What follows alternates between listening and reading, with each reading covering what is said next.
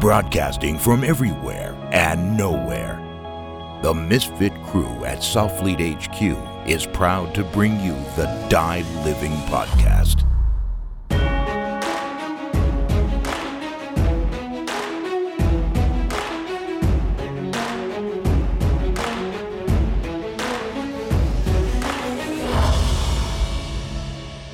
Welcome back to another episode of the Die Living Podcast, sponsored as always by Southfleet. Today we are recording a very special episode. It's the re-recording of the first podcast episode that we ever recorded. I feel like that's a lot of recordings for one sentence, but the original Southfleet podcast was recorded in a farmhouse at the kitchen table with I think 10 of us using 4 microphones. And the content was good, but the recording was pretty shitty. So as we've stepped up our quality game here, we ultimately removed that from the podcast feed. And when we did that, we got a lot of responses from people asking for us to put it back. I was actually surprised at how many people said not only did they want to listen to it because they had been referred to it by friends, but as well how many people asked to have it back because they had listened to it more than once and it was something that they continued to go back to. So with that, we are going to essentially have that same conversation again today, and we have some very distinguished guests with us, which I think is going to make the conversation even better. It'll be more adult, at least. Yes. To give the background of what we're talking about, basically the theme of the first podcast was sociopathic tendencies, and that conversation had basically come out of the original Southfleet crew. Was basically a bunch of soft guys and then myself coming from like a Wall Street background. And one of the things that Brent, our CEO, had mentioned a number of times when he'd come to visit me back in the Wall Street days was how much the trading desk felt like being in a team room to him. And it was something that he found very striking. And that led to a lot of conversation about what types of personalities succeed in each one of those jobs and why. And a lot of the things that he would hear me talk about when I would be telling stories about my former career and things that I would hear him talk about when he was telling stories about his former career sounded really, the context was obviously significantly different, but the theme sounded really similar. So with that, we decided to have that conversation, and we're going to, as mentioned, recreate that conversation today. Brent won't be joining us today, but we do have Mr. Doug Kieswetter, who is... I am the resident child in this conversation. That's well, I wouldn't go that far. But a standard here at Southfleet. Also joining us is Worth Parker, Lieutenant Colonel, United States Marine Corps, Marine Raider. Appreciate you being here. Always love coming here. Also John Daly, retired MARSOC Marine, one of the original Marine Corps SOCOM guys, and also serving on the board of the Raider Association currently, as well as Paul Benaviste. I hope am I pronouncing that correctly? You were in the ballpark. All right.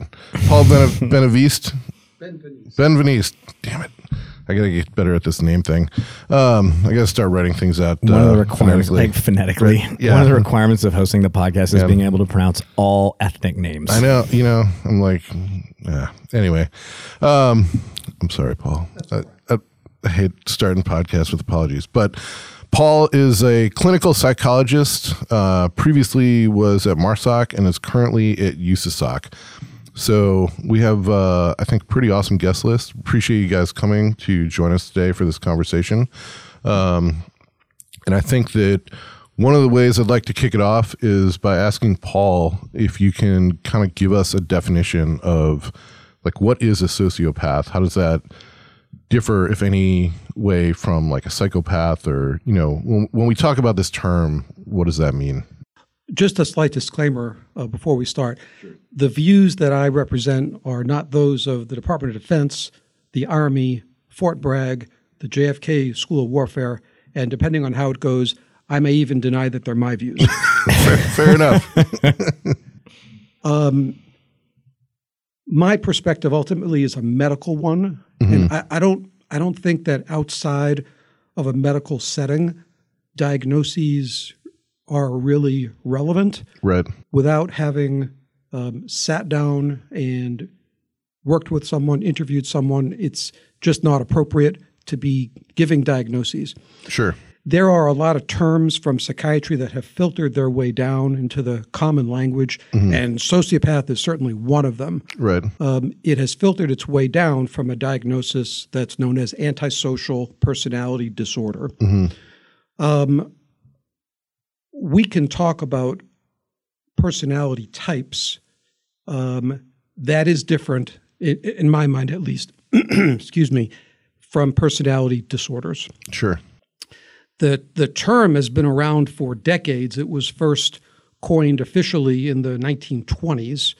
And we have people that we work with, we have people that we're related to that we've probably referred to as sociopaths at one time or another. In its adjective form, it covers a very wide variety of behaviors, usually ones that we just don't like very much that other people do. The term psychopath, likewise, has been around in the official terminology since the 1940s, when a wonderful book that I would recommend just for sort of background reading by a guy named Cleckley, The Mask of Sanity, was published, in which he used the term psychopathic personality. I believe, like most things, psychopathy, sociopathy are questions of degree rather than kind. And it's because there's a wide range of behaviors, and there's a great question of degree and setting and intent and environmental expectancies, that it's a very tough question to answer. Sure. And part of why I was so pleased to be invited to this podcast. Oh, thanks. Well, yeah, I think as I think about the question, obviously we'll be getting into it today.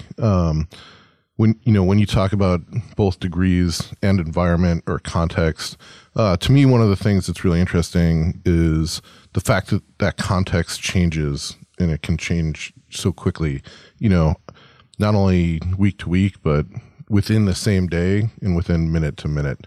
And I think, one of the things we'll get to is when we hear people talk about like flipping the switch, like what does that mean? And maybe we can even start there. Is that a skill that can be taught? Is it something that is even a skill, or is it, just some kind of like innate personality driven trait? Which switch are you referring to? So I think maybe Doug, you can chime in here. I think when I think about people in the military talking about flipping the switch, it's kind of going from like a calm, normal society type mindset to kind of a hardened, kind of the idea of the steeled kind of getting ready for hard things. I am not sure that me personally, I'm aware that there is a switch per se. I think that me personally, there exists a low level abiding anger inside of me all the time that I can mute when I deal with people that I know won't understand how to process that anger. I think that the thing that really turned me on to have this conversation about like what I view as sociopathic tendencies in special operations people isn't about us having a personality disorder per se, but displaying a lot of the characteristics of a sociopath. I know that when my wife and I were first having problems relationally, she would often accuse me of being a sociopath. And, like when I would go to therapy, my therapist would be like, well, you're not a sociopath, well, okay. But also if you look at the list of characteristics, right, which during the first podcast, I brought up just, your garden variety, psychology.com list, which I'm assuming Paul has in front of him. But I mean, like signs of antisocial personality disorder are a lack of empathy, disregard for right and wrong, a more nuanced approach to how you feel about like lying, cheating, that if the ends justify the means, you're willing to engage in a variety of morally casual actions to accomplish the goal. Wit and charm as being a tool to get to accomplish what you want to accomplish, whether that be a mission given by command or a personal goal. Impulsiveness, which I see a lot of impulsiveness in special operations guys, whether that stems from a higher propensity for ADHD, the kind of like, impulsive behaviors that come with that, or what, I don't know. That's one reason why I'm really glad Paul's here to kind of talk about it. Arrogance, also pretty on display by most special operations guys. Aggression, something that is absolutely at the forefront of the way a lot of guys behave operationally and in their relationships. And when you look at all of those things and you're like, man, every guy, with almost no exception that I know in special operations, demonstrates those characteristics on a daily basis. Where is the dividing line? We obviously go through a screening process. We all have to take various tests to prove that we are not going to be the next, My Lai incident. But at the same time, if we're demonstrating those characteristics in a broad scale in our daily lives, both in our personal and professional relationships, are we sociopaths or are we something else? Which that's how the conversation first was framed. And I think that talking about it is, the best way to understand what we're doing and why we're doing it. And obviously being in special operations, those characteristics are rewarded. Like there are positive social rewards for being that way. I don't think there are many other jobs other than like being a stockbroker or, being in a very competitive sales market where those characteristics are rewarded. So I think a lot of people that have those without an outlet find themselves acting out. I don't know if it's because in special operations you get a pat on the back for being that way, that it's kind of an outlet or what? Does anybody want to? Well, I think everything exists on a spectrum, right? And every one exists on a spectrum. So all of those characteristics that you're talking about, whether you dial them up or whether you dial them down, is what's, I think, particularly relevant. And one of the things that folks like Paul screen for us, a propensity for violence. Okay, I'm not really looking for a propensity for violence. I'm looking for a willingness to execute violence in pursuit of the mission at an appropriate time and at an appropriate level. You referenced My Lai. Well, My Lai was an inappropriate response to a stimulus, which was a significant stimulus. They were taking a lot of what we now call IEDs. They had a lot of guys wounded and killed. They had no way to fight back. And then suddenly they murdered 462 people, I think, or something along those lines. But I think, too, that was bizarre group dynamic behavior. So maybe as we talk about these kind of capabilities and these kind of qualities in people, it's how do you manage those qualities within a group setting without people building on one another in a way that ends up in some nightmare like you described. John has a lot of extensive experience in training people and has either been on the operational side or in the side of training people to be on the operational side for, 30 years now. What do you think? I think when we talk about flipping the switch, it really comes down to a difference between a surgeon and a guy with a chainsaw. A lot of times, depending on the mission, you need guys to amp up like a linebacker. Right. I don't need fine motor skills. I don't need to think a whole lot. I just need to smash, and that's what Marine Corps infantry is for. That's what, and in a lot of cases, Rangers are for. There are times when that's what the mission requires, and for those guys, it's interesting. I've always found it, if you watch folks before they go on a mission and they're blaring heavy metal, they're getting pumped up, they're getting ready to kind of try to raise the level of stimulation to where they are flipping a switch. They're increasing their arousal levels to a point that it's going to make it easier, I think, to to override fear and stress responses and things of that nature. Whereas a lot of times in special operations, guys are sitting listening to, Frank Sinatra or meditating or, trying to keep their level of arousal low. And in order to operate without flipping a switch, you have to, you're more of like a dimmer, rather than a light switch, if that makes sense. No, that does make sense. I think, well, from my own personal experience, what I saw was that it was difficult to basically find that dimmer, right? On the financial side, a lot of what we've seen in terms of like studies about people that succeed in their personalities, in terms of in the trading world, are that the sociopathic elements that come through in those personalities are what allow people to handle risk at increasingly higher amounts without feeling any different about them. And for example, it's easy for most people to be like, hey, I'm gonna give you $10 to play this game, and you get to bet, and you don't really care if you win or lose, right? At $100, now it's like the stakes are bigger. It becomes a little bit more stressful. At $1,000, at $1 million or $10 million, it's as that number increases for most people, even though the decision-making process is basically relatively the same, the risk management becomes different. And what we've seen, or what I've seen, I should say, is that you have people who are basically on a continuum, maybe that's circular, that are either like, very Zen individuals that are somehow able to kind of like find this place of tranquility and calm, or people that just really, they just aren't affected by it. But the flip side of that is the people that aren't affected by that also tend to be people that when they go home really struggle to find empathy with their families or with friends. And some of that I think also then comes out in, risk-taking behavior, just, partying more, driving really fast, in, other types of like reckless behavior.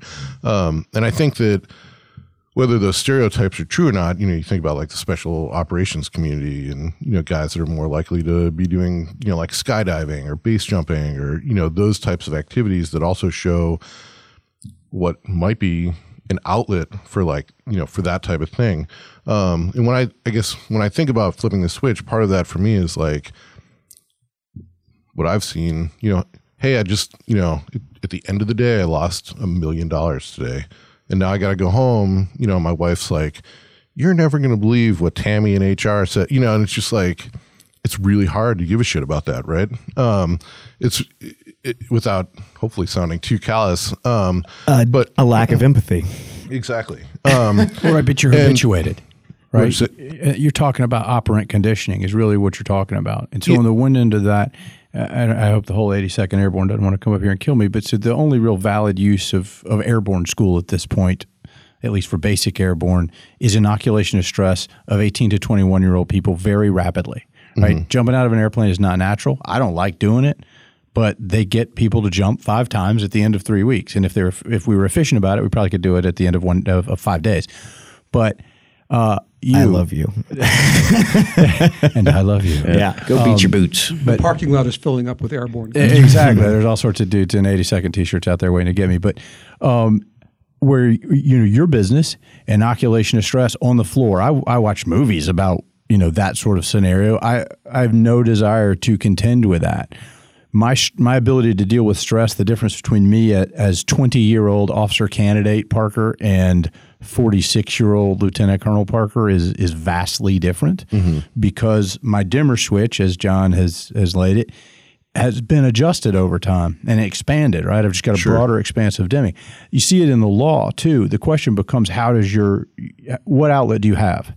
For us in I say the military period, but certainly within SOF, we have the team, you have the range, you have jumping, you have in the course of your business, you have some off gas. And we have a very advanced at this point, and I'll let Paul correct me on this, or at least amplify it, a very developed support structure to deal with off gas and guys and gals. in the law, what you have is booze, right? So if you look at the legal community, they have huge drug and alcohol problems. Right. I imagine it's probably the same in financials. Oh, yeah. And in the soft community. Right. I mean, there are issues with substance abuse. That. I worked with a guy that kept a handle of vodka at his desk. And, not just to look at. He'd take his shirt off and drink it. No, it was always the question from higher ups: who drinks half a can of Coke and puts it back in the fridge? The guy that's got like a liter of vodka visibly out. But I think what you bring up, and I want to point this back to Paul, because the airborne thing, jump school, is something that brought up an article that I read many years ago. Paul, I don't know if you'll know of this study offhand, but I remember reading an article in some magazine, probably like Esquire or something like that, a decade or more ago, that was about a study that had been done on special forces, Army Special Forces guys. And it was basically, I think they were measuring cortisol levels right before people jumped out of an airplane. And what they found was that all these Special Forces guys were basically lumped into two categories. One was that you had people that there were no elevated cortisol levels. Like they basically, hey, we're going to jump out of an airplane, like no different than going to walk to my car. And people that saw what they were referring to as like the normal, elevation of cortisol levels before you were about to do something like that. The end result is that all those people jump out of the airplane, right? But how do, on both sides of that, how do those people develop that dimmer switch, right? Because I think that I guess my question, to all of you guys is, do they have to go about that differently? And if so, what are the processes for those two different types of individuals? I'm not familiar with the specific study that you're talking about. I did see a study on Special Forces guys. We have to appreciate the endocrine system is enormously complicated. Mm-hmm. Studying a single hormone in isolation is of, in my opinion, limited value. Sure. A study that I did see looking at stress hormones found that in the quote-unquote more effective, better adjusted Special Forces community, not only were they producing activating hormones to be able to bring to bear all the training and skills that were necessary at the drop of a hat, but they also had elevated calming hormones. Is that the neuropeptide? I think neuropeptide Y was something I was reading about. The hormone that they measured is actually, it sounds sort of funny, but it's actually called relaxin, and it was discovered in 1923. And they measured, so again, there are dozens of hormones that are all interacting with each other.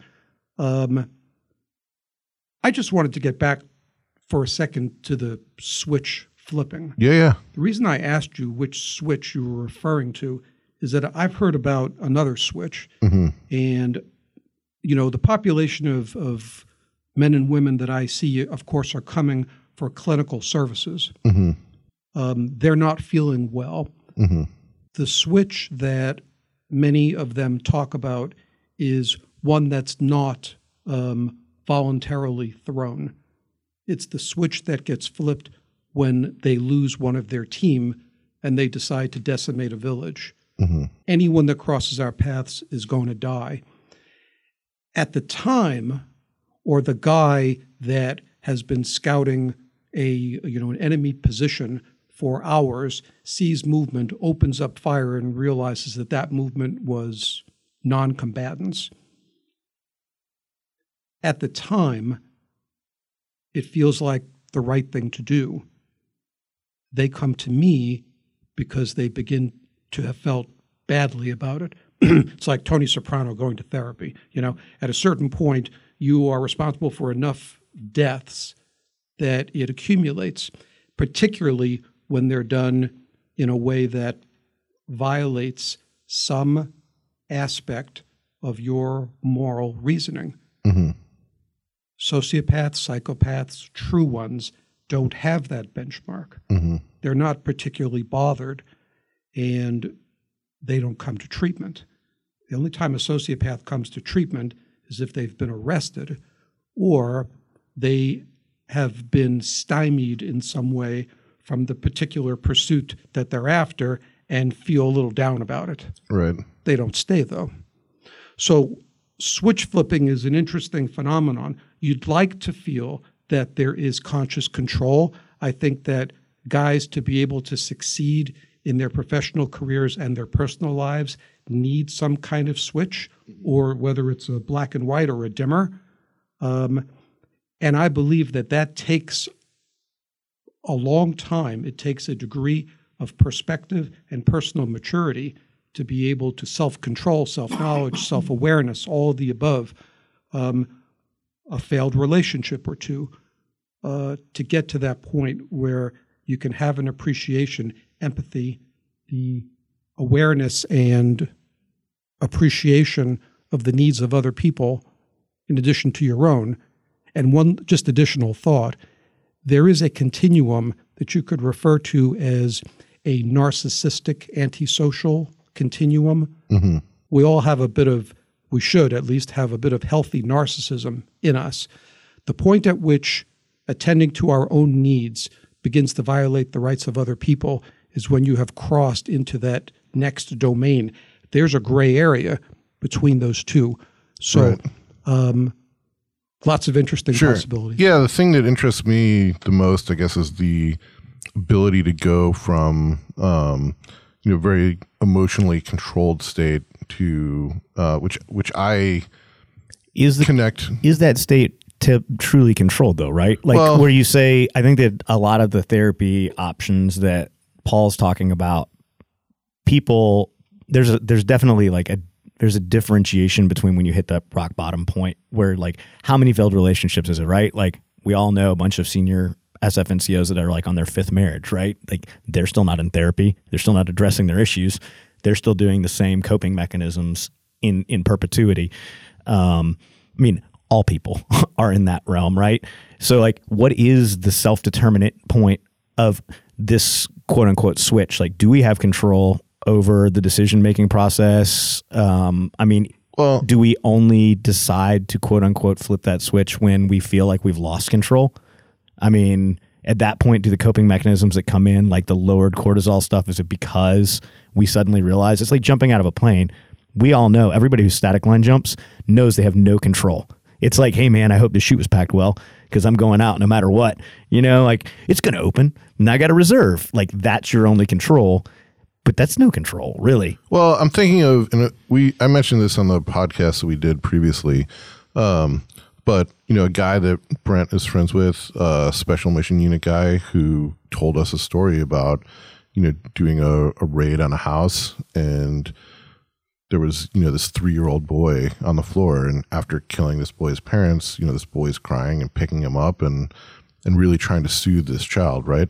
And to me, that was the most extreme example of going from in the mindset of executing the mission to within moments later, opening the floodgates of empathy of, all right, I want to calm this child down. And because it would have been very easy, I'm sure, to just, walk out of that building, right? Yeah, I'm not saying, shooting the child, I think would be extremely disturbing, going, in that total psychopath or whatever, description you want to use, but it would have been very easy to just ignore that, right? So what does it take, from your guys' experience to develop that type of, dimmer that can also move that quickly, right?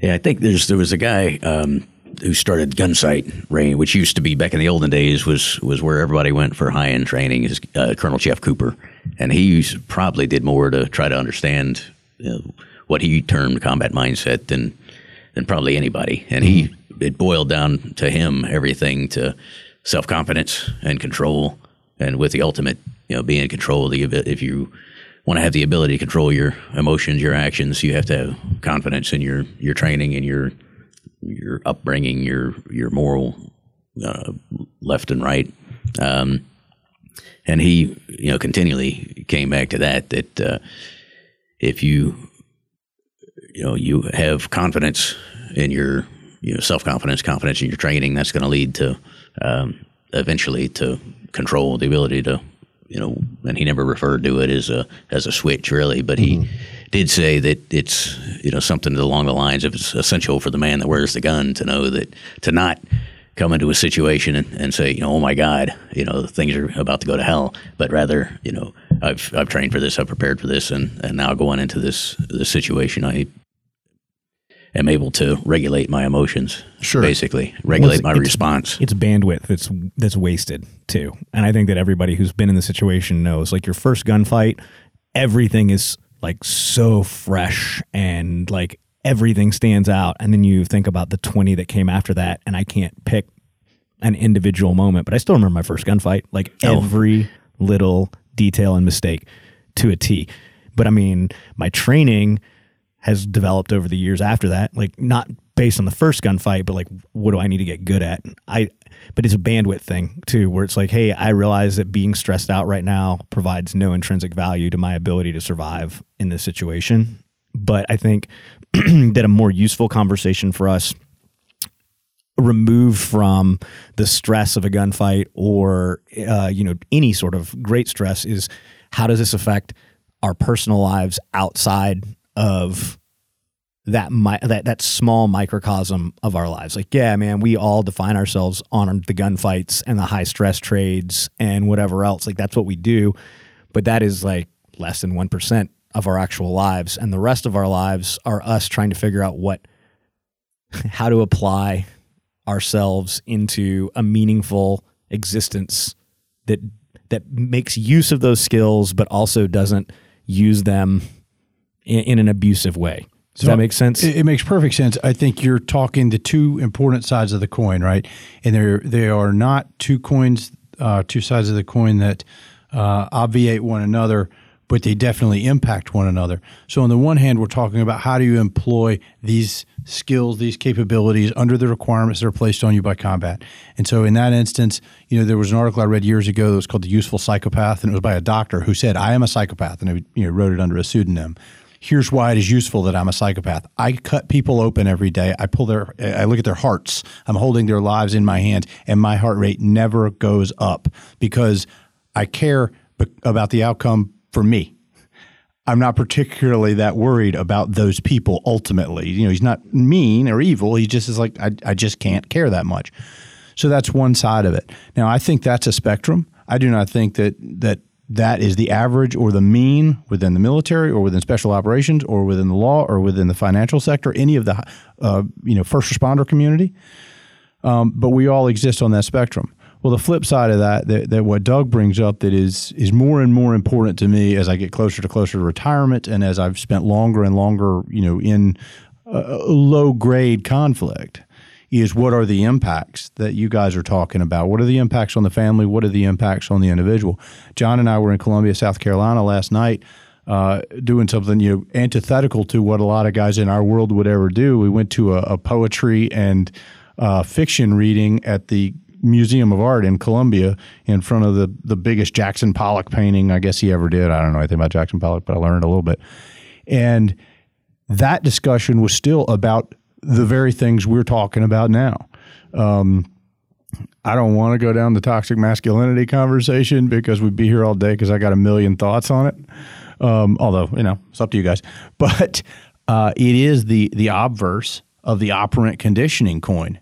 If I've been conditioned to behave in a certain manner under high stress, some of it comes home. Now, selection leads me to finding somebody who can bring the minimum of that home. Mm-hmm. But just the other day, my wife and I were talking about this, and she's told me now it's been 14 years, you came home from your first combat deployment different. You're not bad. You're not evil. You're not a bad husband. You're not a bad father. You're good at all those things. But you are a different person than you were. Figuring out how to manage that. How does she say that you're different, if you don't mind me asking? I'm grouchier. I'm a little harder to. I don't know if she'd say hard to deal with, but she's used the word grouchy. Mm-hmm. Some of that's because I don't get much sleep. I'm just awake a lot, so my reserves in dealing with oh my God, what has the 8-year-old done now, are not where they were. Mine are pretty good because I'm just a pretty mellow guy. And she's not telling me, oh, you're mean, you're evil, none of that. But you're not the carefree guy that left in 2004 to the same extent. And I'm trying to figure out for her and for my daughter's sake and for me how to get a little bit more back to being that carefree guy. And for me, and it's something I want to write for you guys. I was taking notes while I was listening to all these guys last night. It's as much a discussion about masculinity as it is when we talk about what we're talking about here. We agree that masculinity is shaped by society, like by our surroundings, right? Like how we were raised, the figures that we had as children, like who we looked up to. I mean, we agree on that, right? 100%. I'm just saying that, we came here, we want to talk about sociopathy, but I think sociopathy is aberrant, I think. And Paul maybe disabused me of that notion, but I think, at least in the conception that I had of it walking in this room before Paul laid it out, it was an aberrant condition. It's a guy who can turn the switch on, off. But the more I sit here and think about it, it's this spectrum that we all exist on. Mm-hmm. And the question is, where are we on the spectrum and how does that impact ourselves and the people in our lives? Right. And so my question becomes, how do I train to utilize that to its maximum advantage in stressful environments? And how do I train to bring that back down so it doesn't come home with me? Mm-hmm. And the last thing I'll say on that, at least in this iteration, is a quote from a friend of mine. And we were talking about Fallujah in 2004. And, there's obviously, Fallujah 2004 was a rough situation. And we were talking about things he had seen there and things he had done there. And he said, look, there's me here and there's me there. And I work really, really hard to make sure that me there never comes here. How successful you are in that is a different question altogether. Mm-hmm. I think once you cross the line, there are things that I've done that I'm not like proud of. Where I was in a heated moment, I sometimes do things I'm not proud of when I'm in a heated moment here. Like I get super, super mad and I immediately go to a complete lack of empathy. Like I'm going to do something that I know is going to elicit a reaction. Right. And like I think I did that when I was a kid. I just think I had a much more limited understanding of the scale of what that action was going to be. And I think that it's interesting to look at us when I step back and try to zoom out on what our culture does. I'll refer specifically to the Army Special Forces community, where we train guys to be good at a variety of different skills. We're kind of like the multi-tool of the special operations community as far as like, foreign internal defense, like being able to build relationships, but also having to be good at, or having to be semi-proficient at direct action. Like I'll be that like was for Jake Denman. Yeah, and I'll try to be, I'm not going to belittle my Ranger friends, right? But what ends up happening in my mind is that because of the broad scale of our mission set and because of creep in how that encompasses our whole lives, we have a really kind of, I don't want to say it's a toxic subcurrent, but I think that a lot of the behavioral problems that we're dealing with as far as like drugs and alcohol abuse and infidelity, like failed relationships, tie back to this idea that the mission comes first, and that especially within the Army SF community, there is a huge spectrum of not acceptable actions that are acceptable in the scope of accomplishing the mission. So like, I'm not saying that the idea of murder is okay, but there are about 50 steps up to that where guys are like encouraged tacitly to engage in those things to accomplish the mission. And it's still, when people step across the line, it's like, hey man, that was wrong. But I also want to zoom out and say, you didn't just teleport to the wrong thing. Like there was a series of decisions that led you there, and you didn't think that the decisions you made leading you there were wrong or aberrant based on your community.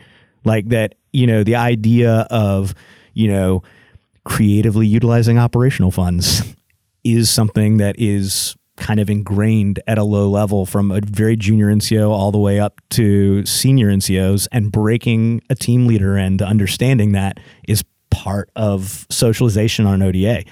And then when you get to the point where you're dealing with other agencies where that is not the culture, and they're like, oh, I can't believe you do that. Well, yeah, man, they give you money to do all the things that we have to be creative about to get our mission done. They just give you that money. You don't have to make a decision about it being right or wrong. They told you, oh, you want to buy a can of paint? Here's some money to do that. For us, we got to be like, well, I bought 10 truckloads of gravel so that I can get money to buy paint. Like the question is, like, what is the culture that is being formed below the surface when you have a lot of innovative problem solvers who are willing to engage in risk-taking behaviors? How do you manage that, knowing that we are looking for these kind of people or recruiting these kind of people, selecting for? Yeah, well, there's two parts to that, because that list that you read off, I mean, that's not far off of what we're looking for at selection. We want people that are problem solvers, that are comfortable in ambiguous environments, people that are manipulative to a certain degree. I mean, that's important. I mean, in a large part leadership is manipulation, right? It's convincing people to getting do people what to you do, want them to do. Exactly. And it's to do their things idea that they don't want to do, Yep. right? So in a large part, we want people on some scale to have those traits. Recently, we were discussing our traits that we look at, and integrity. Everybody wants people with integrity, but there's such a thing as too much integrity too. Having somebody that can't see. And what does integrity mean within the special operations community? Because it is a buzzword that is constantly used, and yet what I see from a purely pragmatic standpoint, I see a bunch of people preaching integrity and encouraging a lack of integrity. Like, we want to talk about being morally correct. We want to talk about making the right decisions, doing the right thing when no one's looking. But we do not punish people for doing the wrong thing when no one's looking, even though everyone knows they did it. Right. We pat them on the back and give them a reward for getting something done.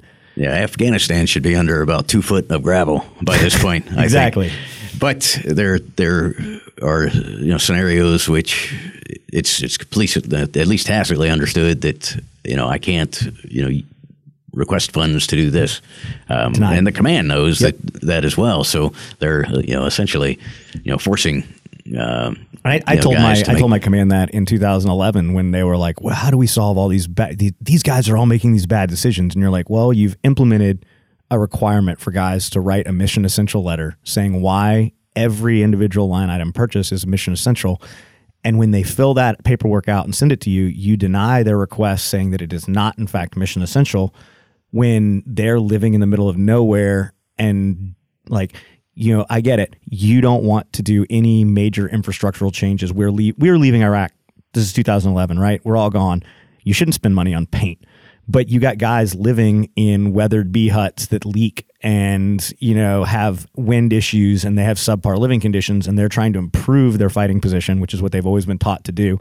And so when you say, no, man, you can't have paint, then a guy will lie and cheat and steal to get the paint, and everyone on his team will give him a big thumbs up. And that is the success. That is a success metric for them. They are rewarded for doing the wrong thing, as opposed to command saying the operational needs of a team shouldn't be denied from the highest level up. If you're asking for something that is reasonable, even if it violates like the strategic intent of the way we spend money in this country, we should let the guys do that because it doesn't put them in that awkward position. To me, I guess the more global consequences of what is generally a small infraction are that, what do you say when you look at it? I mean, I'm a part-time SF guy. My wife is very good about collating how much time I spend gone based on just my time in the Guard, And I mean, I average 3 to 6 months a year gone for training, mission-oriented stuff, and I'm a part-time guy, right? And if you're gone that much, like, I'm not going to make excuses for bad behavior, but even the strongest relationship suffers when you're not home 50% of the time.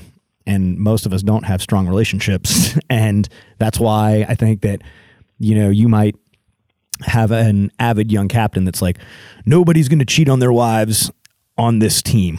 Well, the team sergeant's like, good luck with that. Like, these guys are never home. They never see their significant others. And then if they're going to have a quiet, low drama relationship with somebody, I'm not getting in the way. What does that do? I mean, it creates more drama later. It's not helping. I know like the guys I talk to at the unit are all like, they double bunk, right? I think that does a lot to help because yet somebody else. I talked with an old Ranger Sergeant Major about this, where he's like, yeah, the decay of the Army is 100% responsible on getting rid of open bay barracks for privates. And you're like, well, what do you mean by that? And he's like, open bay barracks solve all the problems, because he goes, people are badly behaved. There's like 50 other dudes in there to hold them accountable. It's like, yeah, people are still going to do the wrong thing, but 50 other dudes knew that was going on, and someone's going to say something, and we can correct early. He goes, now when we put two dudes in a room, living together, and they're both slobs, how long does it take for us to find out? We're still doing inspections, but they're covering for each other, and, we don't do group punishment anymore. I don't know what the culture is like when you put a bunch of guys who are comfortable living in the gray together and then tell them, like, you give them broad moral overarching codes that they should live by and then do nothing to enforce them. But see, that's what you just laid out. So I've been waiting for that entree, right? And I'm going to give the most corporate, whatever. There's going to be people out there going, oh, he's so bill-fed. Fine. I'm totally okay with that, because I've come to this conclusion, and really here in the late parts of my career, you're talking about unit discipline. And we're not talking about, everybody's in formation every day and sword drills. We're not talking about sword manual. Sword manual and manual of arms and marching. We're talking about unit discipline, doing the right thing at the right time for the right reasons. Now, you look at different units. If a unit has bad officers, it's probably got poor discipline. If it's got poor discipline, it's probably a bad unit. More so, right, in a unit where your broader population that really runs things and makes things happen every day are NCOs and staff NCOs who are on teams for years at a time. So if you have a guy who's a malign influence, he stays longer, right, unless you root him out. If he's not a malign influence, we see, or I should say, good guys who aren't a malign influence and come in, if they are heavily influenced by a charismatic guy who is. Which we mostly are, right? Which is what we're addressing, right? Which we're selecting for. So We're selecting for guys who are charismatic, charming, guys who can lead other guys. He's got a 28-inch waist and a 42-inch chest, and I want to look like that guy and be like that guy. I wasn't gay before I met him. Right. I'm not sure now. You just never know. That takes things down the wrong road. And I don't care, for us in our population of new guys are Marines with about 3.5, 4 years in. That's still really junior, especially to me now, with 25 years in. And those, I was still very impressionable at 4 years in. And that's right when I started in Force Recon. And I was fortunate in that I had my first two platoon sergeants in the grunts and in Force Recon were incredibly squared away, straight-laced guys, one who retired as a sergeant major, one who's now a Secret Service agent, who did the right thing for the right reasons at the right time. And they took a whole lot of pride in them running the unit. And this is, I think, a big thing too, about unit discipline. They didn't want me in their business. And the way they knew to keep me out of their business was never let their business become my business. Now, you can do that in one of two, or look at that in one of two ways. Either I'm going to suppress all the bad stuff, the platoon commander / team leader, whatever, is never going to know about it, and we're just going to run it, or I'm going to run my business so well that it never happens. And I will say, too, another thing I've become convicted about, and this is an endemic problem to solve, is the team mentality, right? The team is everything.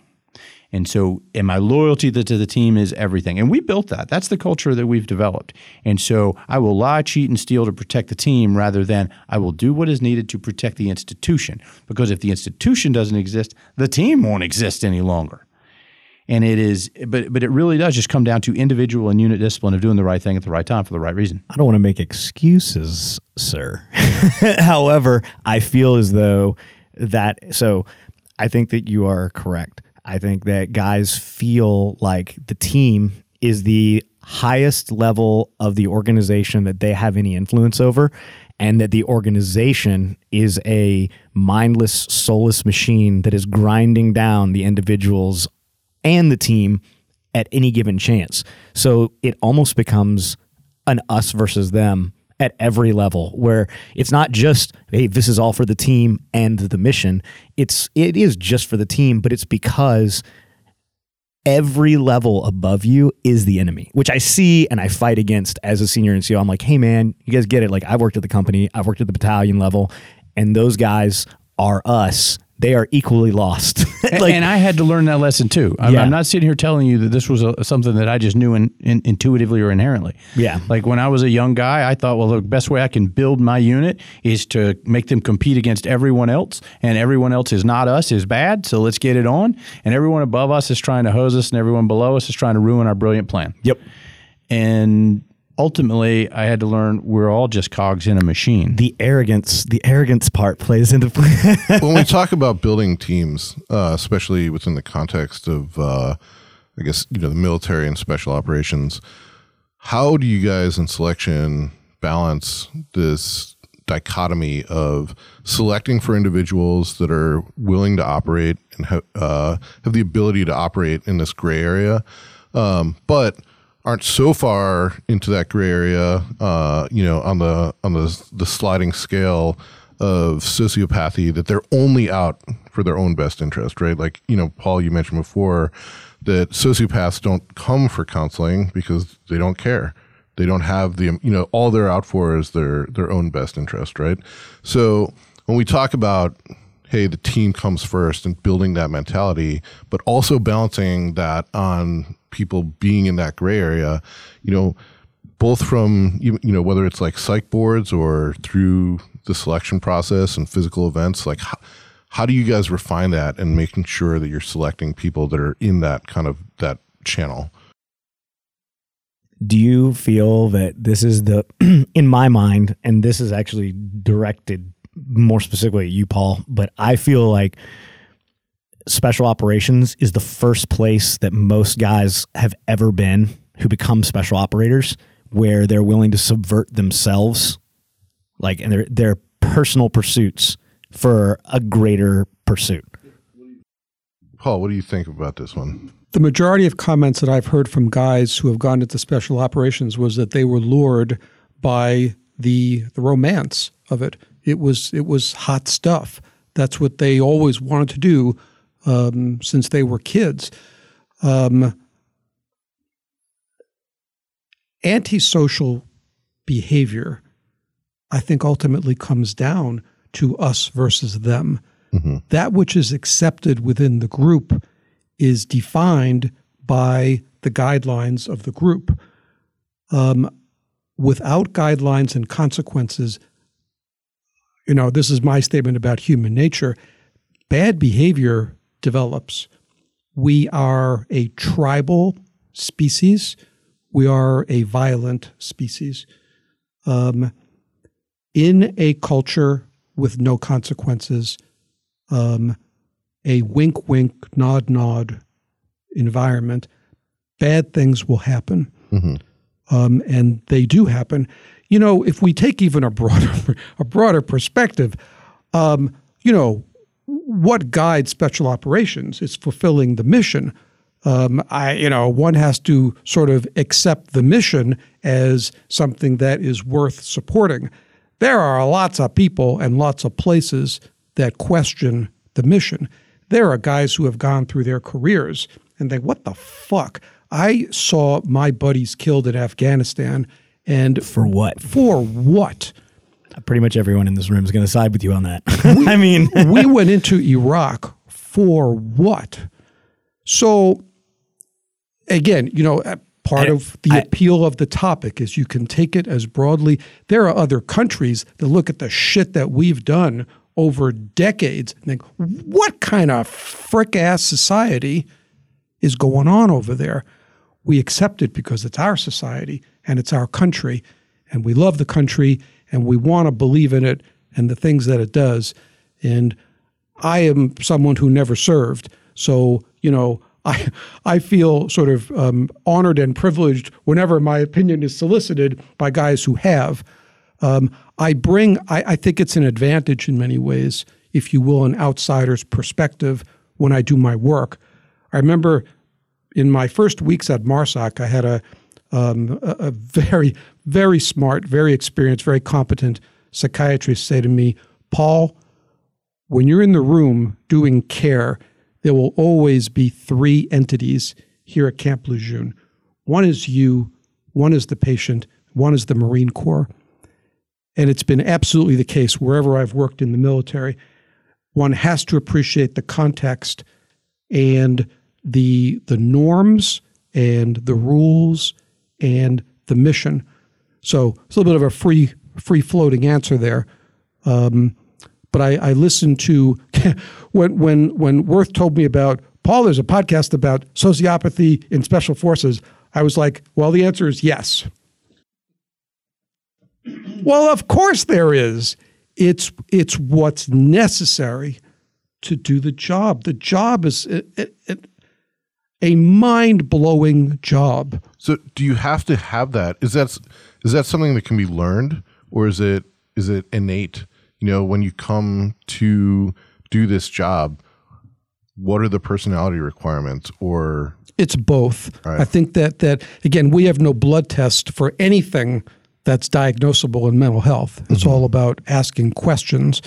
And I think there's a general acceptance that other than sort of the most extreme forms of thought disorder, the manifestations of behavior and personality, whatever that is, are both biological and environmental.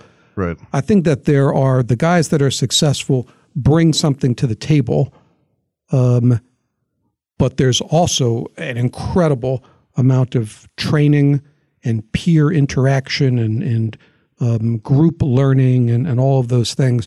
So I think that these traits are absolutely cultivated. How can they not be? The most successful Special Forces guys are smart guys. They are physically incredible guys. You have to have it all. It's the top 1%. But I think that there are sacrifices that absolutely have to be made. Sure. Well, so John and Worth, from a leadership standpoint, looking at assessment and selection processes, how do you guys view finding that right individual that is walking kind of that tightrope? Maybe that's too narrow of a channel, but as you're evaluating people, people that have the ability to serve the team, but, are also, willing to compromise things when need be. I think we try to look, full spectrum. So from, psychological testing to, a lot can be viewed just through physical fitness. I think, is a guy willing to do the work necessary to put himself in a position to be prepared for whatever, is a guy not going to quit? So I think, we look, I think ultimately for somebody that falls within the left and right limits. And there's a lot of tests, given both kind of performance type tests or physical tests, as well as, written tests that try to look for outliers for this is the guy that we certainly don't want. Can we, and because Paul's here, can we spend a second talking about that? As far as testing goes, I know that when I came through selection, I had to take the MMPI, which no one ever gave me any feedback on. Recently, as an adult, going to get diagnosed as having ADD because I feel that Adderall helps me focus on my more mundane day-to-day tasks that I typically have a lot of trouble focusing on. I had to take the MMPI again to make sure that I was not a crazy outlier in a bunch of ways. And I talked to the psychiatrist about the results of that test, which I found interesting because obviously while I felt within the normal ranges, you could see a noticeable uptick in kind of manic and risk-taking behaviors. You were a 4.9. Yeah. Is that, see, there you go. So what are you looking for in those, what is it in those tests, the psych tests, that are popping out that manifest as a good candidate? So, here's the dirty secret about psych testing for employment, which is really what we're talking about. It doesn't have a lot of validity. Frankly, I really question the utilization of psychological tests that weren't designed for the purposes that they're being used in the military. I'm a clinical psych. I'm not an operational psych. We employ a lot of operational psychs who spend a lot of time doing assessment and selection. I think that the more experienced they are doing it, they will use the test results as a guideline. you'd never want to rely solely on test results to make a conclusion about an individual. You wouldn't do so in a clinical setting either. So I think that, the MMPI is a personality inventory, and you're testing guys in their early 20s and making conclusions about a personality that is yet to be fully formed. When is that personality fully formed? 42. Like it's 60. I'll let you know when I get I'm there. still working on mine. I think that from a neuropsychological perspective, the notion of an adult at 18 is sort of silly. Right. When we think about yourselves, think about people that you've met, how different an early 20s person is from a late 20s person. Sure. It's enormous. The brain continues to develop into the early 20s in terms of full performance and maturation. So personality, there are people that even question what is personality because we can act so differently in different situations. Right. We are, in many ways, situational beings, which in some ways, I don't envy the task of people trying to choose amongst candidates to do special forces work. The stakes are so high. And as I think was mentioned previously, things change in a heartbeat. These are extraordinary individuals that are being tasked to do these things. So, again, please, in full disclosure, it's not my job. I don't do assessment and selection. I've done a lot of psychological testing in my career. My dissertation was on psychological testing. So I think I can speak about it as opposed to exactly how it's used in the military. But I'm certainly hopeful that it can be used as part of a process of identifying outliers. But the best way to tell how someone's going to do a job is let them do the job for a while and observe them. Right. John, you mentioned earlier that you thought that a lot of this came down to building confidence, right? And I mean, what are the ways in which you guys are teaching people that confidence? And how do you do that in a way that doesn't veer too hard into the area of arrogance, right? Good question. I don't think we've quite cracked the code on that yet. But I think there's a couple of different answers to that. One is, the guys have got to have confidence in their team. But there's, like has already been mentioned, that when that confidence becomes, reliance, ultimate reliance on the team over, the higher unit to the Marine Corps, to the country, then you kind of set the conditions for people that operate in the gray area to overlook little things, and then little things become big things. And that's where I think we've recently kind of across special operations have seen a lot of people make what probably started out as not as bad decisions that have escalated to catastrophic decisions. But I think it's an interesting topic and a sidebar, but I know that I have taken issue for some years with the command's ability to excise people, to cut out small and irrelevant cancers that were actually symptoms of a larger disorder before, if DUIs are the number one indicator of a guy who's going to make catastrophically bad decisions later, we as a regiment are doing a great job getting rid of guys that have major problems or major problem potential. But it would seem that the command has a much more flexible attitude towards things like low-level domestic violence and relationship stress and, prescription medications. I mean, the list goes on and on, right? But I mean, we pick on one metric to get rid of guys, and then we wonder, when we find out how many, was it 14 dudes at DevGru who are doing meth, and I don't know what the disciplinary proceedings are with those guys, but I know it's taken over a year to get 2 DevGru guys who killed a Green Beret, murdered him, to get charges brought. And if you think about how fast you go, I know an E8 with a Silver Star, who's one of my close personal friends, who was removed from the Army on a qualitative management program over a DUI that happened when he was an E6. I mean, and he was a logical candidate for Sergeant Major. And because of a DUI, which, because he had a GOMAR in association with it, he was picked as one of the guys to get out of the service before he made E9. And you're sitting there going, this is such an illogical process from a command's perspective to say, hey, man, like, we have a lot of guys shouting for help who are identifying problems, and we say, yeah, you're good, man, just keep working. And then you have a guy who manifests that in a behavioral thing that could be addressed. Like, hey, man, you got a DUI. Let's get you back on the path. Let's send you to some talk therapy. Let's have you see a doctor before we make a quick decision about your career. Can we rehabilitate those guys? I don't feel like we're asking those questions. I think that partially, and I'm going to use the word conflates, and I don't mean a negative implication of it. I think that conflates the vagaries, or actually the specifics of personnel management within a large, enormous bureaucracy, and the very real conditions that you're talking about that are the impacts of many, many years of stress and combat, et cetera.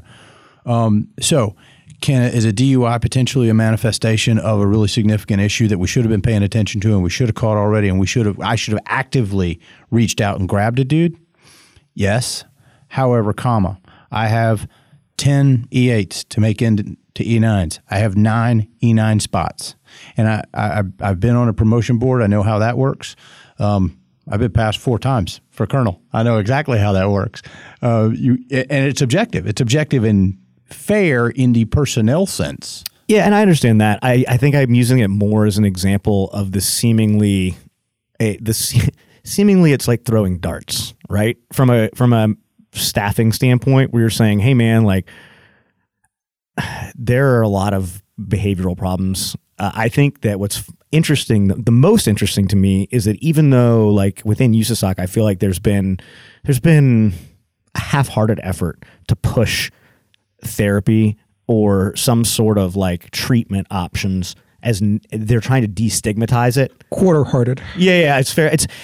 There have been videos made about it. I have had some friends that are in said videos, and while the command uses those guys as object lessons, like, this guy had a problem and he came and he got help and he's better now. Well, is he better? He's still going through a lot of stuff, right? And I don't see an overarching effort from command to encourage people to just talk about this stuff. It's like, hey, this guy's still functional. We have a problem with, I think that it's great that General Sontag wants to talk about, like, reducing the dwell time, right? Or increasing the dwell time. I think it's funny to see guys battling feelings of self-worth over that, where guys are like, oh, man, we're never going to get work again. And you're like, bro, you don't need work. Like, you need to be home more. You need to do work in some other areas. You need to stop training and being gone on deployment so much. Like, the idea, the best thing that could happen to the Special Forces Regiment would be returning to episodic missions in Africa. And yet, when that's something that's talked about, guys are like, oh my God, we'll never have any work again. I'm like, you fucking hated Africa, man. Like, all you complained about was you didn't get to eat right, you didn't sleep right, exposures. Like, how great would it be to, instead of being there 9 months out of the year, you're there for 3 months every third year? Like, that sounds awesome. But guys are conflicted about that. And rather than, like, doing things where you're like, hey, man, you went on a deployment, we're going to finger drill it. You're going to do a post-deployment health assessment, and they're going to ask you 10 rote questions about, have you thought about killing yourself in the last 10 days or, hurting other people, instead of being like, hey, man, you just got back from a deployment. Here's 10 mandatory therapy sessions you have to go to. You have to sit down and talk. Like, when we talked about Tony Soprano earlier, I don't think Tony Soprano went to therapy because he killed too many people and he felt bad about it. I think Tony Soprano went to therapy because he suddenly realized how little control he had over his life in general. Like, his family wasn't doing anything he wanted them to do. They were beating him up for not being enough. The people that he worked with were constantly failing him, and he had no control over that. And no matter how squared away Tony Soprano was, the only capable person in that whole show, it was Tony Soprano. He couldn't do enough by himself to affect the circumstances in his life. So, like, because that lack of control, it's like when we have dreams about, like, I'm in a car and the car's flying, and how the fuck am I going to land this car? Well, you're not going to land the car, man. The car is flying. It's going to crash. That lack of control is what drives people to talk about their problems or saying, hey, why do I feel like I don't have any control? But we don't have any implements in place to tell guys it's normal to have those dreams, to feel like that, and say, hey, just go talk to somebody and you'll feel better about it. Guys think that if they go to therapy, that they're going to be stigmatized. They may lose access to their personal firearms. Sure. The list goes on and on. Yeah. And so, I want to, speaking to the guys who are in the community, who want to be in the community, who have been in the community, who are listening to this, I want to really emphasize, and this is everybody's, I'm going to sound super hippie, but, on a personal journey or whatever, I got this new philosophy, and it's only come to me in the last couple of weeks, and I'm actively implementing this thing, which is rather than trying to not put anything negative in the world, I'm trying to put one positive thing in the world every day. Mm-hmm. And if that means that I tell somebody I think they're awesome at their job, or if it means I call and I check on a guy, or I am more open to my wife and saying, hey, wow, you did great at that, and I was kind of jacked up and I apologize, whatever it is, something good into the world. But the other part of that, and I talked about this the last time I was here, I talked about it last night at dinner with the folks we were with, and I got it all from David Joy, who I always give credit to. When I told him I wanted to write, he said, okay, you want to be an artist, you got to be fearless and vulnerable. And I talked about this the last time, right? Fearless is really super easy for us. We train to fearless all the time, or at least we fake it till we make it. Ain't that the truth? Right? And so vulnerable is the hard part. Vulnerable is the scary part. But what I have found is as I've started implementing that, the response people have is very, very different. And it's probably the antithetical stance to sociopathy, right? Mm-hmm. I'm trying to go the exact opposite way now. So I'm totally willing to sit here and say in front of however many, I hope thousands of people that will ultimately listen to this, I have been scared. I still rucked up and did what I needed to do, but I was scared at the time. I'm cool with saying that. I'm cool with saying, hey, I love my wife. My kid can make me cry sometimes. I'm trying to figure out, what's good about poetry, which is something I never in my life would have thought I would do. It's a good way to express yourself. Yeah, right? It is. And so, taking all this stuff, but it goes back to something that Brian said the last time we talked too, right? The mastery of your emotions, which a sociopath probably doesn't do because they're not particularly concerned about them. Do they even have emotions to master? Yeah, I don't know. And I'll ask Paul that. But the mastery of those emotions, to me, that's tough guy. I'm going to get the job done. I'm always going to get the job done. I may have to suppress something for a minute, but instead of suppressing it forever, I'm going to go talk to Paul about it. Right. And I could name at least 3 general officers right now who've been very open about the fact that they had to go to therapy, both for their family's sake and for their own sake. I'm talking 4-star, 3-star, 2-star guys who have been in this thing now for 18 years, and some very high-level staff non-commissioned officers, and frankly, I put their opinion much higher than I do a lowly enlisted guy. No, than an officer. With you. I know you are, but I'm talking about the CSMs and the master sergeants and the Marine sergeants major and master gunnery sergeants. Why? Because my friends that are E8s and E9s now were privates, PFCs, lance corporals, spec 4s, and E5 sergeants 18 years ago. So a reason I care so much what Jake Denman thinks about things I write, if it's relevant to combat, is because Jake Denman spent 54 months in Iraq and Afghanistan. And if those guys can speak honestly about their experiences, there is no reason in the world that we ought to have this dysfunctional, sociopathic, dysfunctional veteran crowd out there, doing this whole thing about how they're so wounded after one deployment to Kuwait because it's cool to be wounded. It's okay to be wounded. It's not okay to sit around on it. Mm-hmm. So there's my plug for mental health. Well, but the thing is, like you're saying, at the team level, we can require guys to go to 10 therapy sessions, and they're going to bitch and moan about it. And no, they'll hate it. They will. They will hate it. And maybe they'll benefit from it. Maybe they won't. But if at the team level guys talk like that hey, that's I'm not going to cover up for you. Yeah. You need to get some fucking help, dude. You need to talk to somebody. You can talk to me, and it happens from time to time. We tend to default to, well, let's go get a beer, which turns into 10 beers. True. Which, I mean, even the guys That's a great point. Guys that know that's not the right answer, right? Like, they're like, hey, man, you're depressed. Let's go consume a copious amount of depressants.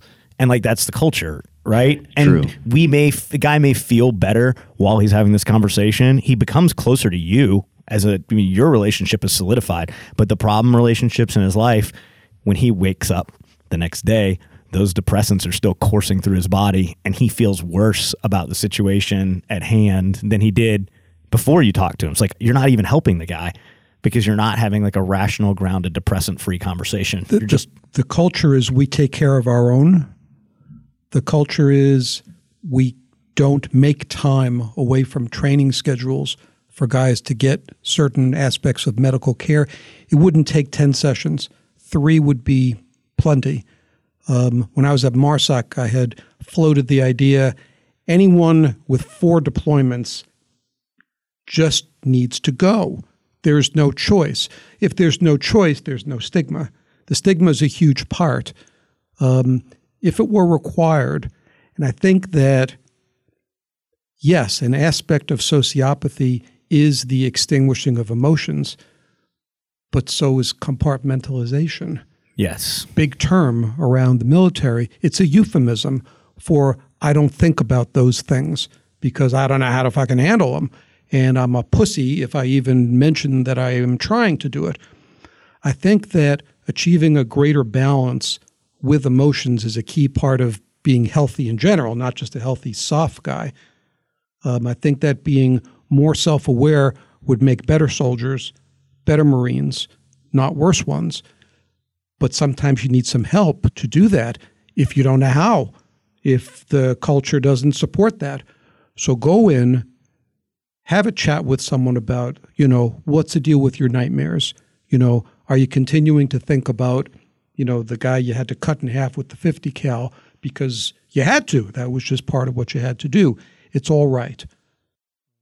I think it's funny too, because I think that I think we expect that those are the issues that come up, but I think that the issues that really bother guys may be way more mundane than that.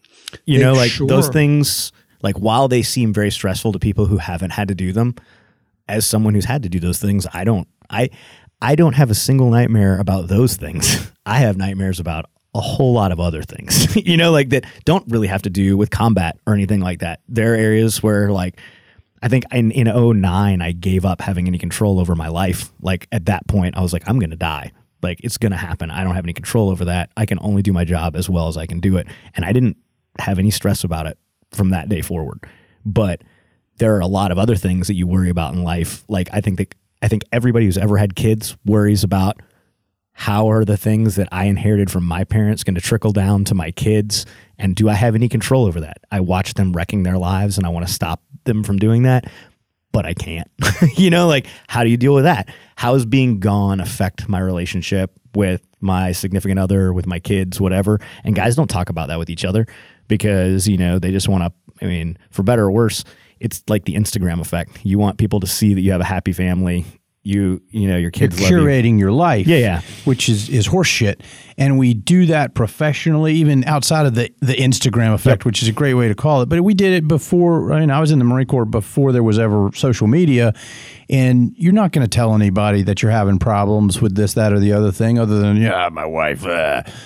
Well, the bitch went crazy. Right. Right. That's the sum total of it. And you want to go oh, really? She's to blame here for the 3 kids that you leave her with every time you deploy, and the fact that you make $60,000 a year and you spend $70,000 and you drive an F-450. I got it. It's her fault. So that's an issue.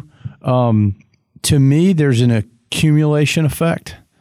And, I got a piece of writing coming out on this, or at least that touches on this in a few months. And I'll go ahead and preview it. And I'll say, I said in 2004, which was 2004 and 5 were the height of my violent experiences. Since then, 2010, 2013, 14, there'd been staff deployments. Maybe there was some rocket fire. Maybe there was some mortar fire. But I was rarely concerned for my own safety. Impacted by the death of others, certainly. Impacted by the pain of others, certainly. But me personally, not much in the way of that. But I remember saying in 2004, like, man, one of these days, I'm going to just have a day where I'm just going to come unglued. This has to happen. And not because I felt that at the time, but because I just figured that made sense from a mental health standpoint, that there is a dividend to pay on all the stuff that I'm doing right now. I've seen it. Like it happened to me 2 years ago, and it happened when my dog died. And that's what it took. And I knew I took the day off from work because I was like, this is going to be really hard when we put him down. I'm going to have a hard time with this. I had no idea. I came absolutely unglued, and I have seen guys die, and I have seen guys be horribly mangled, and I have seen a lot of things where I was like, that's really rough. We got to move on and get the job done. And then it was my yellow lab lying on the floor in the living room as they injected him with sodium pentothal and whatever else. Did he tell the truth? Well, I mean, he Danny did terrible things to me. He breathed his last, and I could not stand. And I spent the rest of the day effectively incapacitated. And my wife was the strong one because she's like, I knew you were going to need this. I knew this was going to be what was going to knock the cork off the bottle. And there you go. I had to off gas after I was 16, after 12 years. That exists for everybody. Now, the question then comes down to, and I heard somebody else talk about, I've called it the vessel theory for years. And this does touch back to, I guess, sociopaths, and the sociopath has an infinite vessel. Paul may have a 5-gallon barrel. I may have a shot glass. We don't know. It's what you're born with. And eventually it overflows, and that's when you figure it out. It's why I'm not critical of people that see a Kuwait deployment as stressful anymore. No, not at all. I'll still joke about Kuwait not being a deployment, but at the same time, when guys are like, telling me about all of their PTS issues or whatever, and you're like, bro, you literally like heard about a rocket 10 miles away and it triggered you. Like, it used to bother me. Now I'm like, man, you just got a shot glass, bro. You just got a shot glass. I get it. And it's also talking about that accumulated effect. So, as I said, 2004, 2005, a lot of violence, either directly involved or it was just peripheral. I mean, it was all over the country. It was Fallujah. It was Husayba. It was all these places where bad things were happening all the time. And then 2010, I was at Bagram. And nothing happens bad at Bagram unless you lose salsa night. And get chased to your compound by angry MPs because you're not wearing your PT belt. Exactly. I mean, but I remember the first morning I was there, I did not understand the difference between 2004, 2005, and now 2010 in my B hut in Bagram. And I slept by the road, and there was a spot where trucks would drive by and hit this dip in the road. And the tailgate on these bongo trucks would slam. It would go, whoom. It sounds just like a mortar impact.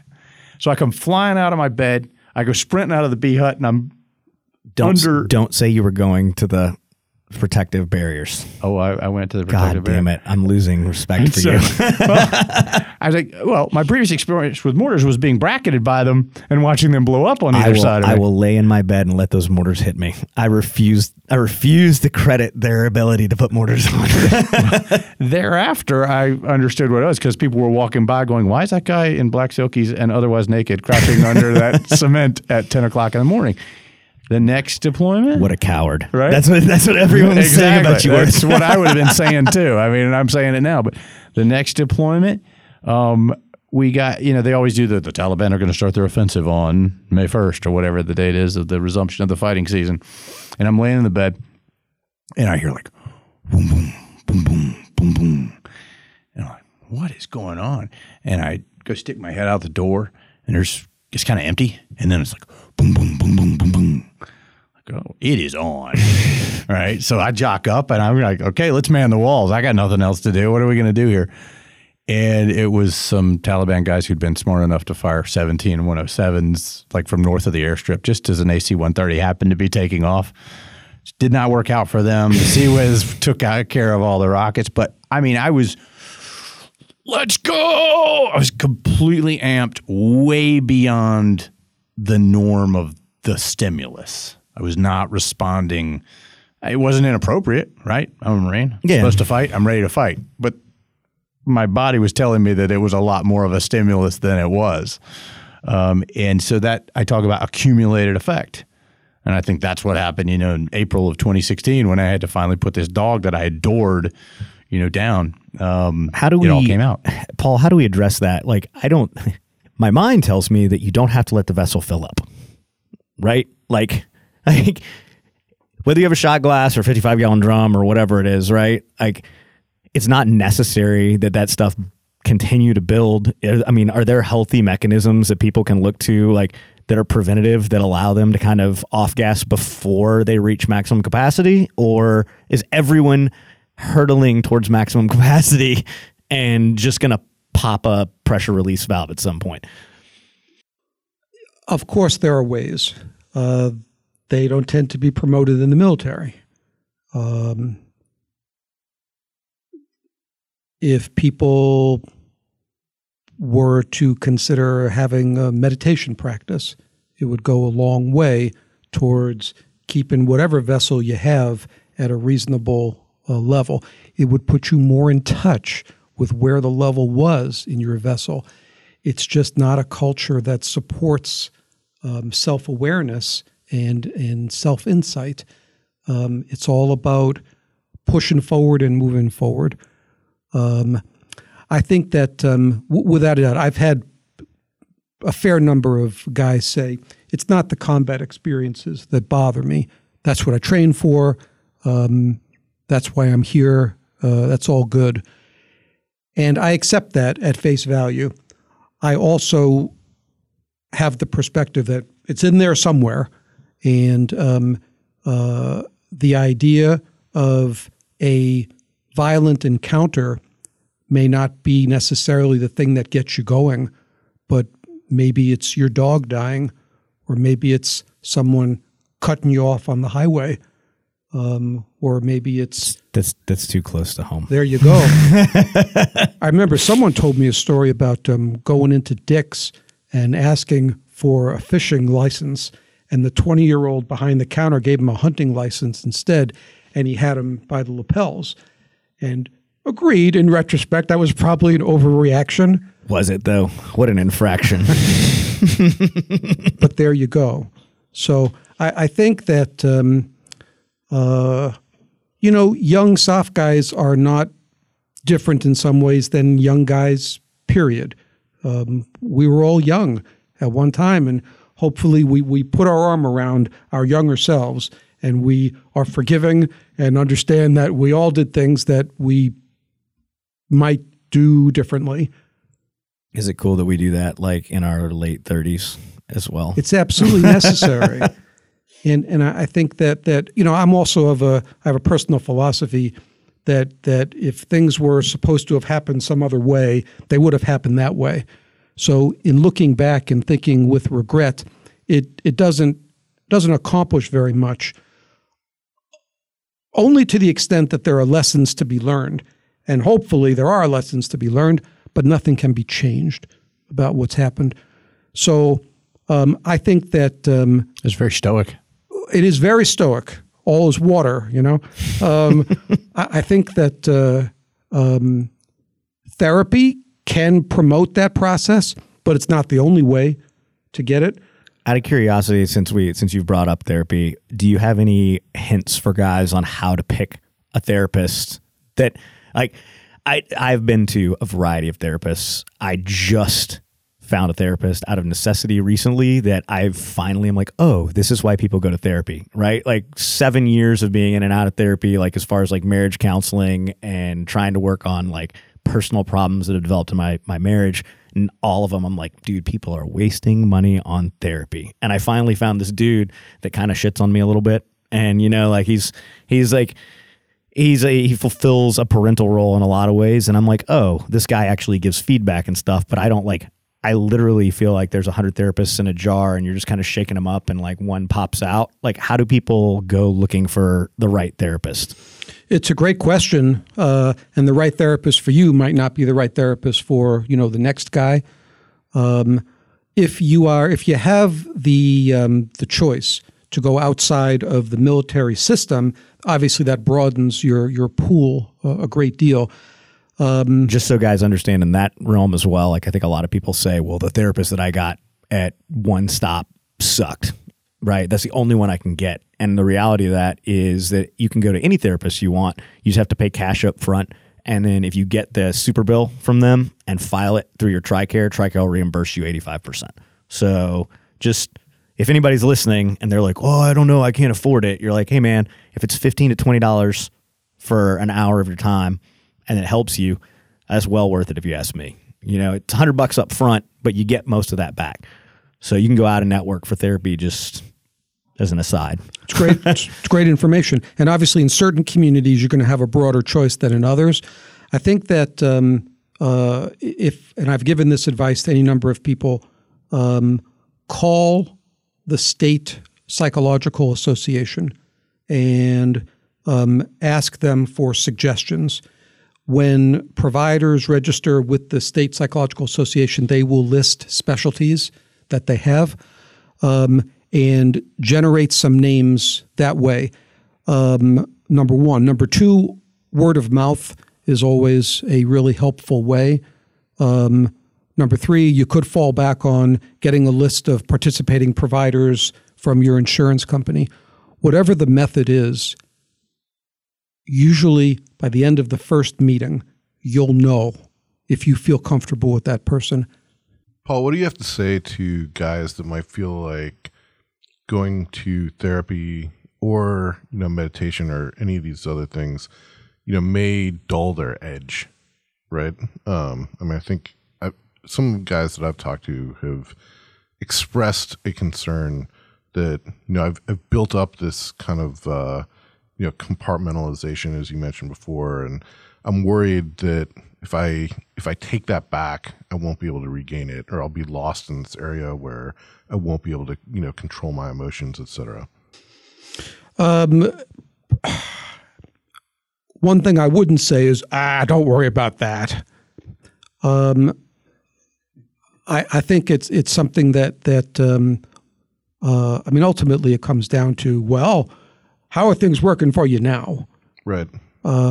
People go to doctors generally because something hurts and it's not getting better on its own. So when guys walk in the door, I don't need for them to be different or to do anything different. I say to them, look, if you walk out the door and do everything exactly the same, you're probably going to get similar results. Therapy is a change process. So try some shit on and we'll talk about it. And, one or two conversations are not going to transform you into someone different. Right. We're going to build on what you have. We're not going to replace it. It's all still going to be in there. And I think that if you allow yourself to feel more of what's inside, you will become better acquainted with who you are, which can only benefit you in whatever endeavor you're pursuing. So that's sort of a stock line. Sure. Everyone's situation is different. But guys have very personal and legitimate concerns that act as huge barriers many times to making that call. I don't have to be so kind when I get these inquiries from dudes. I get a lot of messages, just like Aaron was saying, from guys that are like, oh yeah, I see you do, meditation or whatever. But, I'm young. I don't need that shit. I don't have time for it. And my answer is always, fuck you. It's bullshit. Like legitimately, like, hey man, I'm still in the game. I'm still going on deployments. I still work.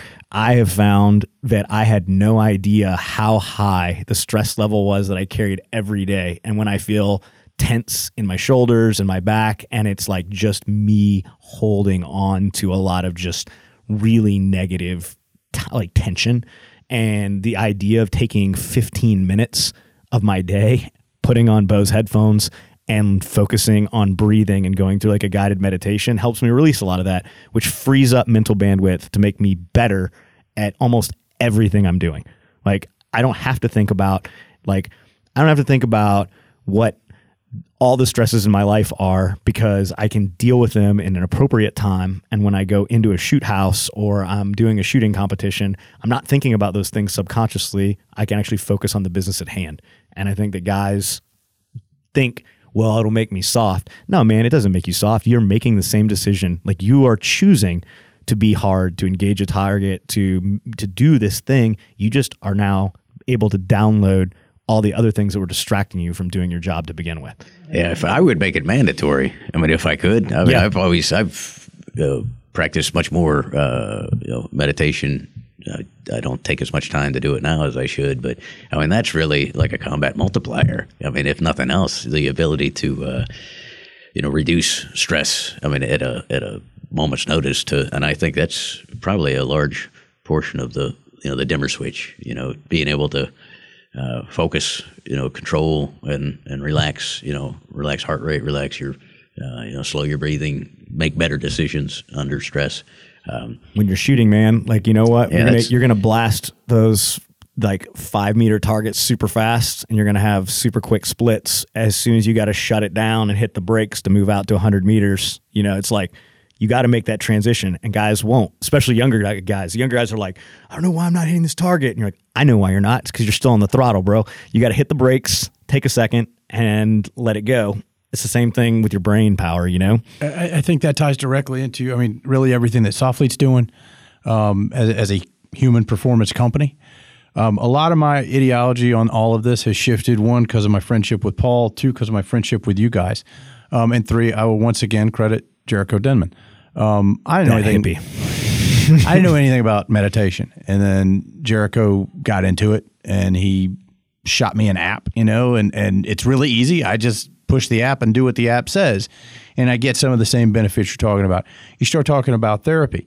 Well, for years, when I got back from Iraq, my wife said, we got to go to marriage counseling.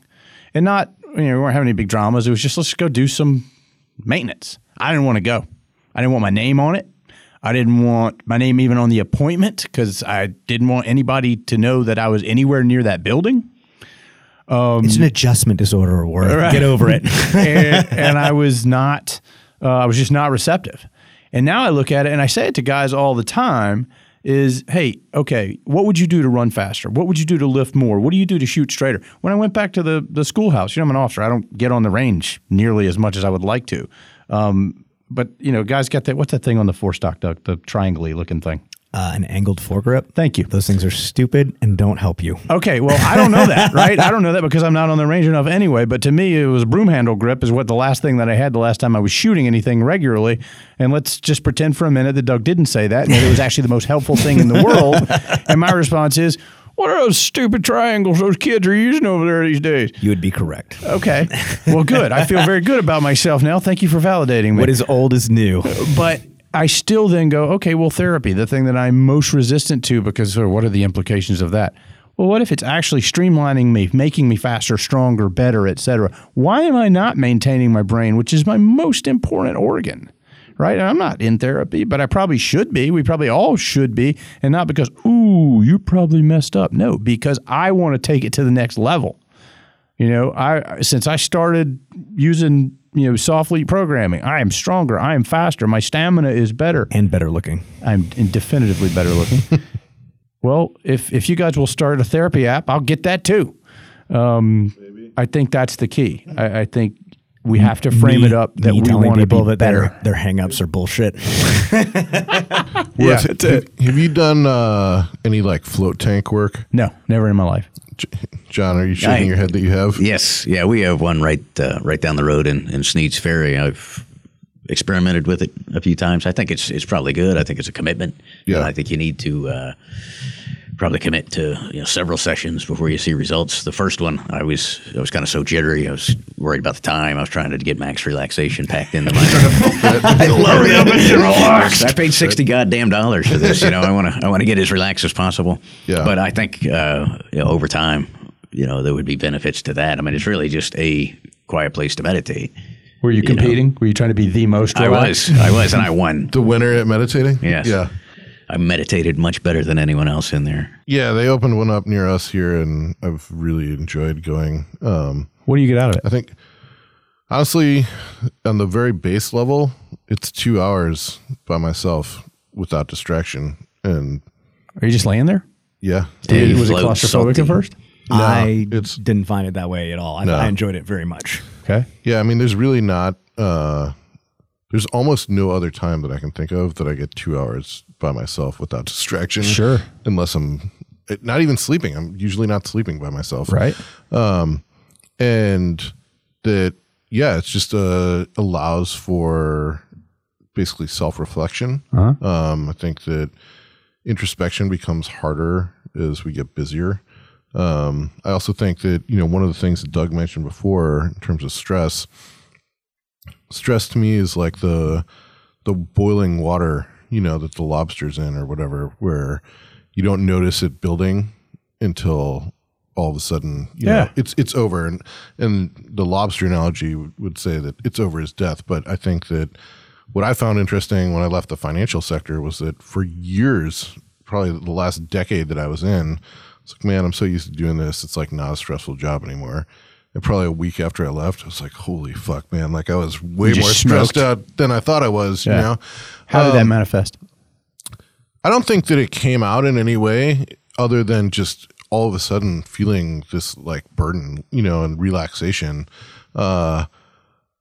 Just in terms of resetting a base level, right? Like I thought the base level was, you know, at 0 when in fact it really was up at, you know, 50% or whatever. And now all of a sudden, you know, I wouldn't say that it's back down to 0. Nah, because you get to work with me. Yeah, I stress you out all the time. Now it's back up to 75. It's like being in a really bad relationship. And when it's over and you get to go home and realize you're not facing that normal stress, that level of expectancy that was just my life. And because it was my life, I couldn't afford to give it a second thought. Because if I did, the whole stinking thing would probably blow up. Yeah. This is too soon, Paul. Thanks for coming. Your time was appreciated. You should leave now. Well, but I've also found in the float tank sessions that there are things that will come to my mind. One is that I am fascinated by the fact that like time, my sense of time is totally distorted. You know, most of the time, if you're in there for 90 minutes, you feel like you're in there for like 10 minutes. Yet at the same time, Is it completely dark? completely dark. Yeah. 'Cause all I know is like the MRI tube where I'm just like, get this over with, get this over with. It's super different, relaxing, man. and it feels almost like you're on drugs because like 45 I have no idea how far into it I started to feel an odd tingle as the salt dried on my skin because it's such a high brine content, but at a certain point I was like, oh wow, feels crazy in here. Yeah, it's a good time. It's like a rave. Well, someone whose name shall not be named, who's not in this room right now, said that their experience was that it was almost like being on DMT, Which is a very potent hallucinogenic. Thank you for clarifying. But Worth is a Marine. He does not understand what drugs are. But yeah, I think the dichotomy of the fact that it feels in some ways like it goes very quickly, and yet when I think back about the experience, I realized there was like a lot of, you know, mental energy, you know, or things that I was thinking about compacted into that time frame is interesting. And the fact that my experience so far has been that there are things that I think about that I would not have thought about probably otherwise. I mean, who could say for sure, but I think it's one of the things with meditation too, right? Is that like the most important first step in meditation is people will say, why I can't focus. I get distracted. And you're like, that's kind of the point of meditation. Like you're going to be distracted. Learning how to address the distraction and thinking about other things that you wouldn't typically think about is the process. yeah, no, for sure. So I don't know. I would recommend everyone. I have found it to be I would also really cool say, experience. based on what we've been talking about, that things like float tanks and massage therapy and those things are kind of Band-Aids. Like they'll help you release stress and help you focus, but they're not actually addressing the root of what is causing you the stress necessarily. So like if those are routine practices that you're engaging in that help you de-stress, that's great. But in my experience, like unless you're addressing those things directly through therapy or like a guided meditation that's focused on what you view to be the problems in your life, you're probably just kind of like gently off-gassing in that session, and then you return right back to the stress. You know, like it might help you briefly, but it's not actually relieving the stress longer term. That's just my take. Well, I think the willingness to engage in approaches like this say something about the nature of vulnerability and the fact that I'm willing to lower my guard and allow either this person to touch me or to be in this dark tank. I mean, who the hell knows what they're going to do to me once they close those doors, or to sit quietly and be with one's thoughts, even just to entertain the idea that these things could be helpful, I think is a positive step. Now, yeah, I mean, if you're getting beaten up at home by your crazy husband, you can go to domestic violence counseling, but that's not going to do a whole lot if you have to go back to that situation every day. So if you got a horrible commanding officer or a nutso master sergeant that you have to deal with every day, that's a tough deal. But I think that there sometimes you do small things. Band-Aids were made for a reason. They help to staunch the flow of blood, and eventually, hopefully, you get into a situation where you're not getting cut up every day. Paul, are there any other resources that you want to share with people before we kind of probably wrap things up here that they can go to for counseling or to find out more about therapy? If they're feeling stressed about something or just need someone to talk to or aren't even sure if they need someone to talk to. Well, I think that the active duty guys have got a pretty good array of potential resources, many of which I presume they know about already. Don't presume too much. All right, give them that line. Well, then usually in close proximity or even embedded right in battalions are military family and life counselors, MFLICs or MIFLICs, depending upon your branch of service. They are trained mental health professionals. They're degreed, they're licensed, and but they are considered non-medical providers. So there's no record that's kept. Sometimes that's not a bad way to start out if guys are a little bit squeamish about the notion of what's on my record. Yeah, they'll meet you out in town generally. I mean, they can meet you out at the Starbucks. Exactly. They can meet you in town. Sometimes they'll have offices of their own, but they can meet after hours as well, which is real nice, very flexible. I have had the privilege at MARSOC of meeting one chaplain in particular who was just one of the most impressive human beings I've encountered. I don't know where Dave is these days. I think he went to school to get his master's or... Yeah, no, I think he actually got assigned to a ship. Did he really? I think so. He was phenomenal, though. And in fact, just a quick shout out to this process and to these guys. Like my whole change, my 180 on this whole issue came from working with Paul and working with John down at the schoolhouse at MARSOC. And our part of my job as the XO was tracking people's behavioral health, their financial health, their physical health, et cetera. And I had a really impressive team of professionals, the MFLICs that he's talking about, financial specialists, Paul himself, the chaplains, and we'd all get around a table just like we're sitting right now, and we would go guy by guy with his leaders. Hey, how's this guy doing? Well, he's got this going on. Wife's just left him. He's got 2 kids, blah, blah, blah. Okay, on-call fires. Bring in the MFLIC. He's got a financial problem? Cool, I got a financial planner for him. And that was huge. And when I actually started seeing the benefit turn, it really, again, 180 is the word, because I used to be a suck it up kind of guy. And I have recognized that is a destructive tendency. And I don't say that in some new agey hippie, I'm not sure about my masculinity kind of guy. I'm saying like, hey man, I want to be better at doing all the things I want to do. And we got all these resources to support it.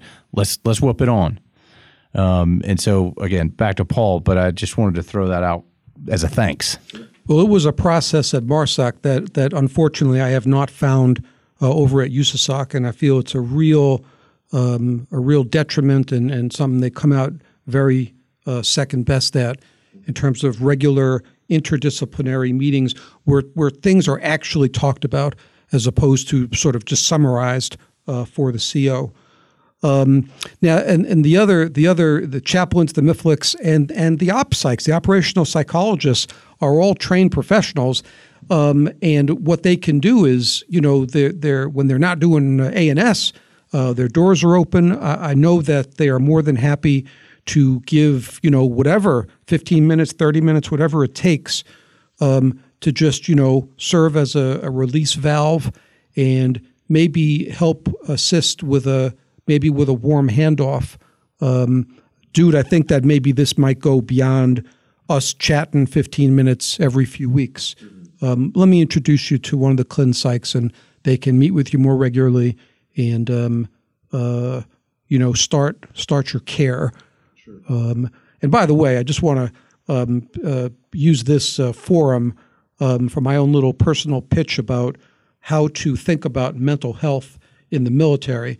If it were seen as really just the flip side of rehab, it's mental rehab, just as physical rehab is for physical injuries, Is it possible that your injury might be so great as to interfere with your continued ability to serve? Of course it is.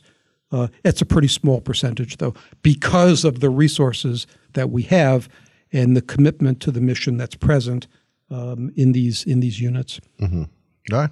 Fantastic. Thank you very much. It's my pleasure. Appreciate you joining us today, Paul, John, and Worth. You as well.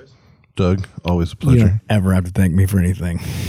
I still will. No, let's make out. To everyone out there, thank you very much for listening and joining us today. We will catch you next week.